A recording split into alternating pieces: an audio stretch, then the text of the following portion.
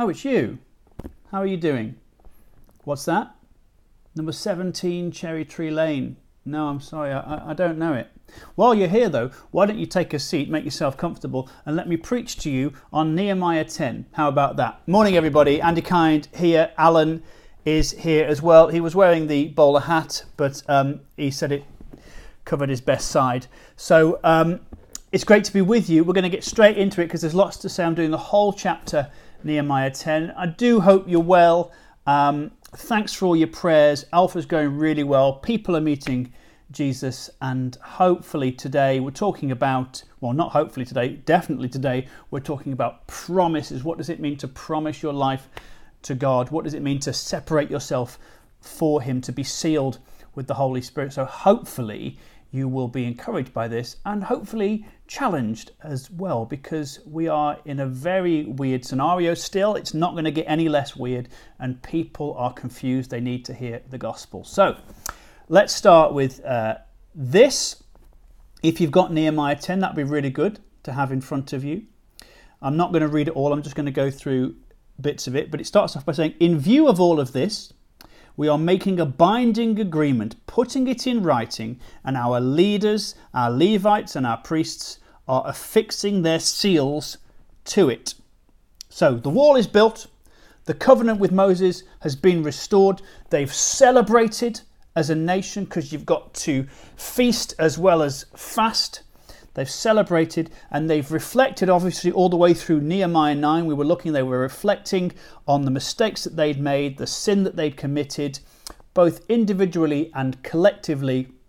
And so here what they're saying is, we are now re-entering into that original covenant, and we are committing ourselves to it. So they're signing and sealing it in the same way that when you buy a house, for those of you who are able to do that, you are making a commitment for the future that every month you will pay, however many hundreds of pounds, but you are sealing your name on that and you're committing to that. So that's all that's going on. They are making this covenant and they are making a commitment for the future. And what they're doing, what they've done by looking back on all of their mistakes and their rebellion and their sin, is they're saying, look, we are owning our mistakes, but we're not going to be owned by them. So we are owning our mistakes, acknowledging them, so that we can then get rid of them, so that we can then leave them in the past. As Jesus says, you cannot plough a straight furrow by looking back. If you want to walk in a straight line, you have to look straight forward, forgetting what is past, as Paul says, and straining towards what is to come. So they're making this covenant. And of course, we have the cross. If we want to leave our past behind us, we come to the cross and we nail stuff there. This is pre-cross.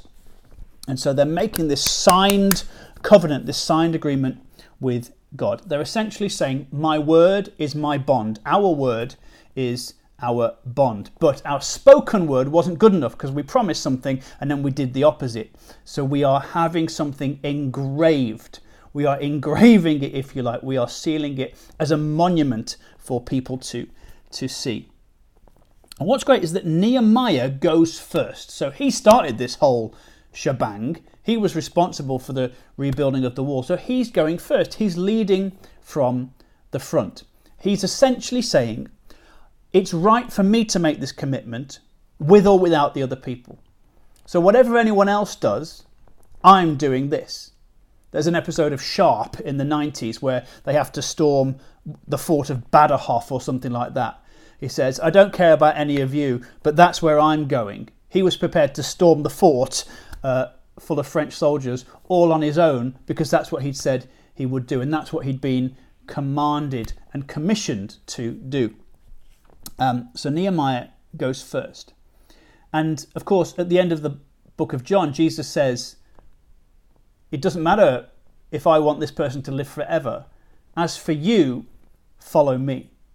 So Jesus would say to you, whatever anyone else does, whether people are lukewarm or on fire for the gospel, whether people fall away, as for you, follow me. Just follow me. Faith is stepping into the unknown. So going first, pioneering anything is difficult because it's stepping into the unknown. But the great thing about Christian faith And you could say, of course, that the future is every time we move 1 second into the future, we're stepping into the unknown. The great thing about Christian faith is that it is a step into the unknown, but it's alongside the knowable who knows all. So, yes, Nehemiah is having to go first, and as Christians, we're having to make steps of faith into the unknown, but with the knowable. God is knowable. Jesus says, if you've seen me, you've seen the Father. So God is knowable, and he knows all. So you're stepping into the unknown, but you're not in yourself unknown. You are known to God, and you know him, and he knows everything. So actually stepping out in faith doesn't need to be as scary as we sometimes allow it to be. And later on in this chapter, they talk about how they're going to give their first fruits to God. They're going to give the first of everything they get to God. And that's the difficult thing. We talk about tithing, and that's come to mean giving 10% away as part of your Christian faith. But really, tithing is just about first fruits. And what that means is giving the best that you have, the best portion that you have, and the first portion that you get to God. And that's where it's difficult to be a Christian, because the problem with giving away first fruits to God is you don't know what the second fruits will be. You don't know what the second fruits will be. It's about giving your first and your best to God. And it's an acid test, really. Tithing is an acid test. God wants to know, do you trust me? Do you trust that if you give me your first and best, I won't leave you without? Do you trust me that if you give me your first and your best, the best that you have, the best that you are, I will use that? Do you trust that I will use that for my glory? And I will also make sure that you don't go without. It's an upside down kingdom. God's economy is frightening, but it works. So really, Nehemiah is being the first fruit. In the same way that Jesus is the first fruit of the resurrection and models for us what heaven will be like, what the resurrected life looks like. Here they offer to give their first fruits, and that's difficult for us, particularly in this time of pandemic, because when we're giving stuff away, we don't know what's coming in. And just to say, I don't expect to be doing any live comedy or preaching, but it's comedy that pays my bills mainly, until at least 2021. And so it's a challenge for me to still be generous, to still bless other people financially, because I don't know what's coming in. In fact, I know that not very much is coming in. But you know what? And this is it's a side note. I have pretty much exactly the same amount of money and finance as I did the day all my gigs were cancelled. And it's just a little anecdotal sign that God blesses us. And if we give to him, if we continue to be faithful to him, he will be faithful, because as it says in Romans, let every person alive be a liar and God be true. God will do what he promises. And he might not promise you the things that you want him to, but he promises to never leave you and forsake you. He promises you eternal life. He promises to build his church. He promises you entry into the kingdom. He promises that the gates of hell will not prevail. He will keep his promises, but he wants to know, can you keep your promise to him? Can you give him your best, your first and your best? Do you trust me? He wants to know, with this first fruits idea, whose approval are you trying to win? Who is it that you're dressing yourself up for? Who is it that gets the best of you? Who is it that gets your energy? Where do you go in your leisure time? Whose approval are you trying to win? Verse 28, it says, the rest of the people and all who separated themselves from the neighbouring peoples for the sake of the law of God, together with their families, all these now join their fellow Israelites and bind themselves with a curse and an oath to follow the law of God. They bind themselves with a curse and an oath. Just a quick point on that, because it seems like the sort of thing you'd hear in the 17th century tavern, doesn't it? It's, bind it with a curse and an oath. Pickens, bring me more ale, I shall drink till morn. Curse and an oath basically goes back to when the Israelites left Babylon after their captivity, and they acknowledged that the reason they were in Babylon was because they'd broken God's law. So they'd allowed themselves to be handed over. If you remember from a couple of weeks ago, God handed them over to their enemies, who then abused them. So they were acknowledging as they left Babylon that they didn't want to go back there, because it was justifiable that they were there. And in the law of Moses, which we find in Deuteronomy, the law contained blessings for following the law and curses for not following the law, for disobeying the law. So if they followed the law, they would expect blessings. If they didn't, they were expecting curses, the opposite of blessings, not witches with wands or anything like that. So basically what they're saying is they're binding themselves with a curse and an oath. They will live by this word and they will die by it if necessary. They really mean what they're saying now. They really mean it. They're swearing on their mother's life, is the crass modern day equivalent. But you see, it's one thing to feel convicted by something. It's totally different. It's a totally different thing to let that conviction drive you to action. So some people will say after they've heard some preaching, not this preach specifically, but when they've heard preaching, thank you for that. That was food for thought. Preaching isn't really supposed to give you food for thought, but food for action. Because the problem with any kind of food, when you take it in, if you don't then continue to be active, you'll put on weight. If you take in food and you're not active with it, you will get fat. And it's the same with, you take food for your body has to do something with that food. You take in food for thought, your mind has to do something with it. It has to push you forward into action. So really what's going on, they're acknowledging that feeling convicted isn't enough. They've actually got to now act on that conviction. And it's the same with us. We live in a society where we believe, as a society, that our feelings are enough. We believe that our feelings are enough, and we justify ourselves by how we feel. So we watch the news and we see injustice and we feel mad, or we feel bad. We see a homeless person and we feel sad. We argue with somebody and we feel as though we shouldn't have done that, or we feel as though we should have done that because we're angry. But we justify ourselves by our feelings. We let ourselves off any kind of decisive action, provided that we think we feel the right way. I'm not sure if that's coming across clearly. We want to know that we're good people, really, and we justify ourselves by whether we feel the right way about something. The problem is that feeling the right way doesn't actually lead to action. There is no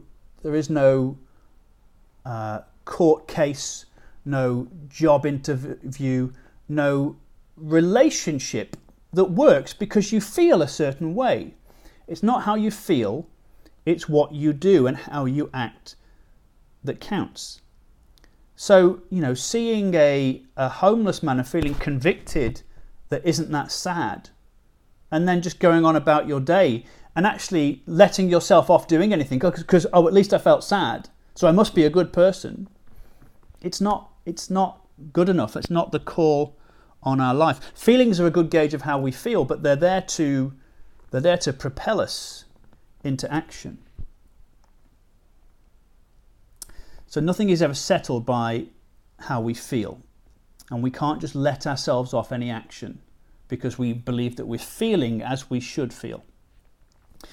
So what's the difference between somebody who breaks the speed limit because they don't respect police and somebody who breaks the speed limit but feels guilty because you shouldn't really break the speed limit? What's the difference between those two people?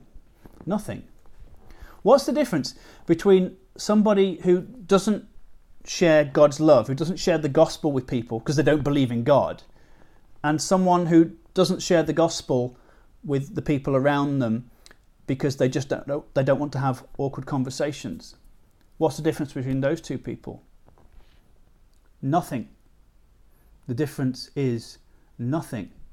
I want you to reflect on that while I just tuck into a few gherkins. What's the difference between your non-Christian mates who don't share the gospel because they don't believe it, and you, who just doesn't want to have awkward conversations? There's no difference. Oh, those are some good gherkins.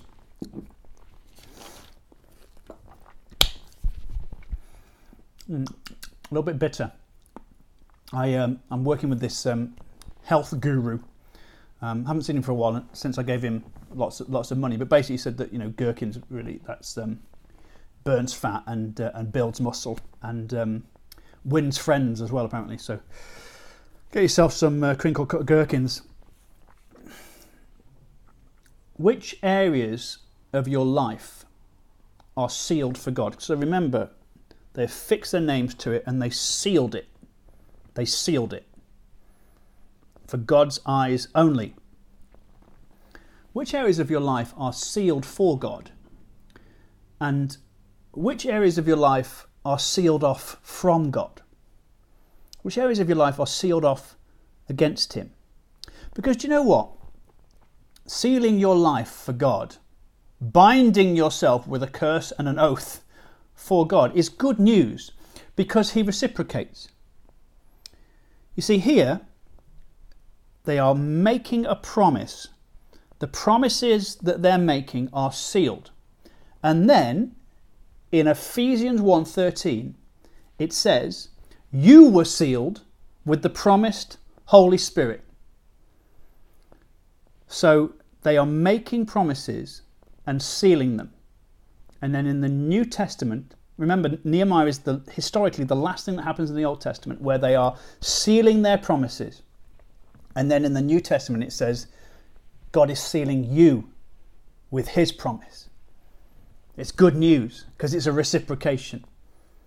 God doesn't demand things of you without going first. Remember, Jesus is the first fruits for you.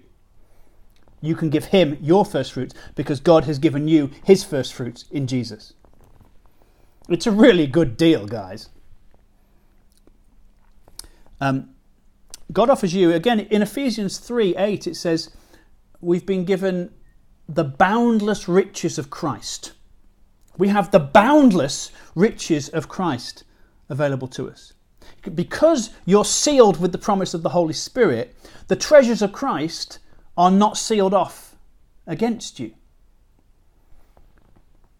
God doesn't put boundaries around His spiritual riches. You've been blessed with every spiritual gift from on high.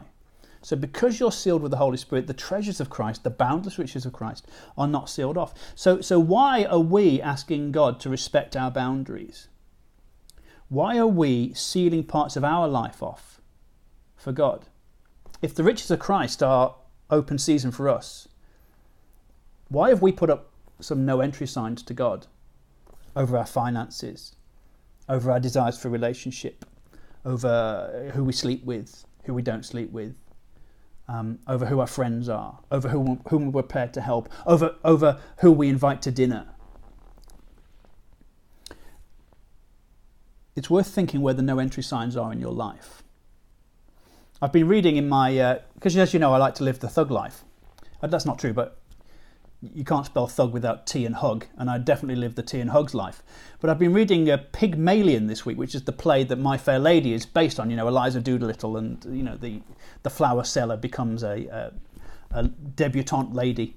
And there's a quote in there where Eliza Doolittle says about her old life. She says, "I can't go back to it. I can't go back to it. I am a child in your country. I have forgotten my own language and can speak nothing but yours. That's how it should be with us. Our old lives before we met Jesus, we shouldn't remember, we shouldn't know the language of that anymore. We shouldn't know how to speak that fluently. It shouldn't be like falling off a log going back to it, or getting back on a bike. We should be able to speak nothing but God's language. The language of love, the language of blessing, the language of grace, the language of hope, the language of joy. That's how it should be. Because it says they separated themselves. It says they separated themselves. What does that mean? What does it mean for you to come out and be separate? What does that mean? It means you separate yourself from your past life of self-determinacy where you were living for you. You separate yourself from the sin that so easily entangles, the things that keep you from God, the habits that you know you need to break. You separate yourself from that. You separate yourself from shame and guilt. When you come to the cross, remember I said that we had the cross we can go to. You come to the cross, the stuff that you've done wrong, the stuff that you feel ashamed for, you nail it there, you leave it there, and you trust that it's dealt with.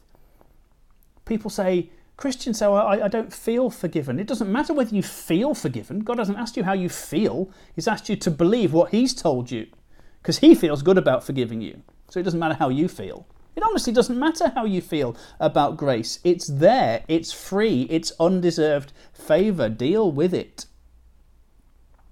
So you separate yourself from your guilt and your shame. You really are free. And then we also separate ourselves from culture. Now, this is the difficult thing. What does it mean to separate ourselves from the culture? Because we're all part of our culture, we're all influenced by it. There's a reason why outside of stag do's, none of us go around dressed in Roman togas. We're all part of our culture, a product of our culture. But so how do we separate from that? Some kind of extreme Christian views would have said, you can't associate with anyone in society, like the Amish, for instance. They don't associate with society. But that's not what it's saying. That's not the message of Scripture. It just means, it doesn't mean that you separate yourself from people, but it means that you separate yourself from worldview and lifestyle. You leave that culture and become part of God's kingdom culture. So it doesn't mean coming out and be separate, doesn't mean having no contact with people. But there's a difference, isn't there, between having a passionate kiss and giving CPR. I now realise, and I'm very sorry about that. But there's a difference between giving CPR, the kiss of life, and giving somebody a passionate kiss. When you're giving CPR, you're there to breathe life. You're not there to fit in or to self-satisfy. These people, the Israelites, they realised that they'd let culture invade them. Rather than building kingdom culture, they'd let the outside culture invade them and take over them and corrupt them. They realised what you need to realise, what we all need to realise, which is that culture is not neutral. Your culture is not neutral. Our culture is enslaved. Our culture is enslaved by a mass of contradictory ideologies. Live for you as long as it hurts nobody. That contradicts. Because at some point, you can't live for you because there are other people who require stuff from you. Create your own meaning while at the same time feeling corporately guilty for racism. If you're creating your own meaning, you don't have to feel guilty for somebody else's sin or wrongdoing. Those two things don't go together. My body, my choice. My mental health, not my choice. They're contradictory. Any of these things might be true, but they don't work together. And our society is a total mess. People are so confused because they don't know what they're supposed to believe, because what you're supposed to believe to be on the right side of history changes every day as the right side of history picks up speed. People are confused and they're worried and they're trying to show themselves, trying to show other people that they're living a good life, they're trying to do the right thing. But they're confused because they don't have a ballast, and as a society we don't have a ballast. We're all just like hot air balloons in a storm, which is where you come in, because you do have a ballast. You do understand that life is hard, but he who is in us is greater than he who is in the world. You do understand why certain things are wrong and certain things are good to do. You do have a hope and a future and a certainty and a purpose. You do have a real love, and you know it's not just chemical reactions. So you need to speak up. Coming out and being separate actually means speaking up for the oppressed, but there's no greater injustice in the world than the fact that millions of people don't know God as their Father. That is the single greatest injustice in the world, that millions of people, and lots of people you know, don't know God as their Father. So speaking up for the oppressed actually means telling people the truth in love, telling people that there's a better story out there for them. You have the greatest story ever told written on your heart, not on a tablet of stone, not in a written contract, but on a tablet of flesh. The greatest story ever told is written on your heart. So show some boldness. Show some boldness. Tell people. And boldness is not aggression. Boldness is just fearlessness. Be fearless. Make a choice. Are you the thermostat that sets the temperature around you? Or are you going to be the thermometer that just absorbs the temperature? Are you going to be a culture setter? Or are you just going to be a consumer of the culture? Bearing in mind it's not neutral and it's not kingdom culture. 29, verse 29 again. They obey all the commands, regulations and decrees. They had a lot of different terms for what it meant to follow God, but what they're saying here when they say we're going to obey all the commands, regulations and decrees, they're saying whatever it is to follow Jesus or to follow God, we're doing that. We're all in. Whatever you want to call it, we're doing it. And it's the same for you. You need to be all in. We need to be all in. You wouldn't give a child a glass of water that was 50% water and 50% petrol. You wouldn't give someone a drink that was 50% water, 50% petrol, or 50% juice and 50% hot tar. You wouldn't do it. So don't give God half of you. Give him everything. Don't be like the double-minded man in James, the double-minded man, unstable in all of his ways. You can't serve two masters. You can't. You just can't. And you find, you know yourself that you're not serving two masters. When you become a Christian, when you make that decision to follow Jesus, however you feel about it, God has sealed you with his Holy Spirit. And what also happens is that there is now a target on your back. There's a target on your back. And it's not God taking shots at you. Because however you feel, you've made a promise to God and God's made a promise to you. And you have a spiritual enemy who hates people who make promises to God and wants people to break those promises and hates the idea that God would promise us to seal us with his Holy Spirit. It's absolutely appalling behaviour, the enemy would say.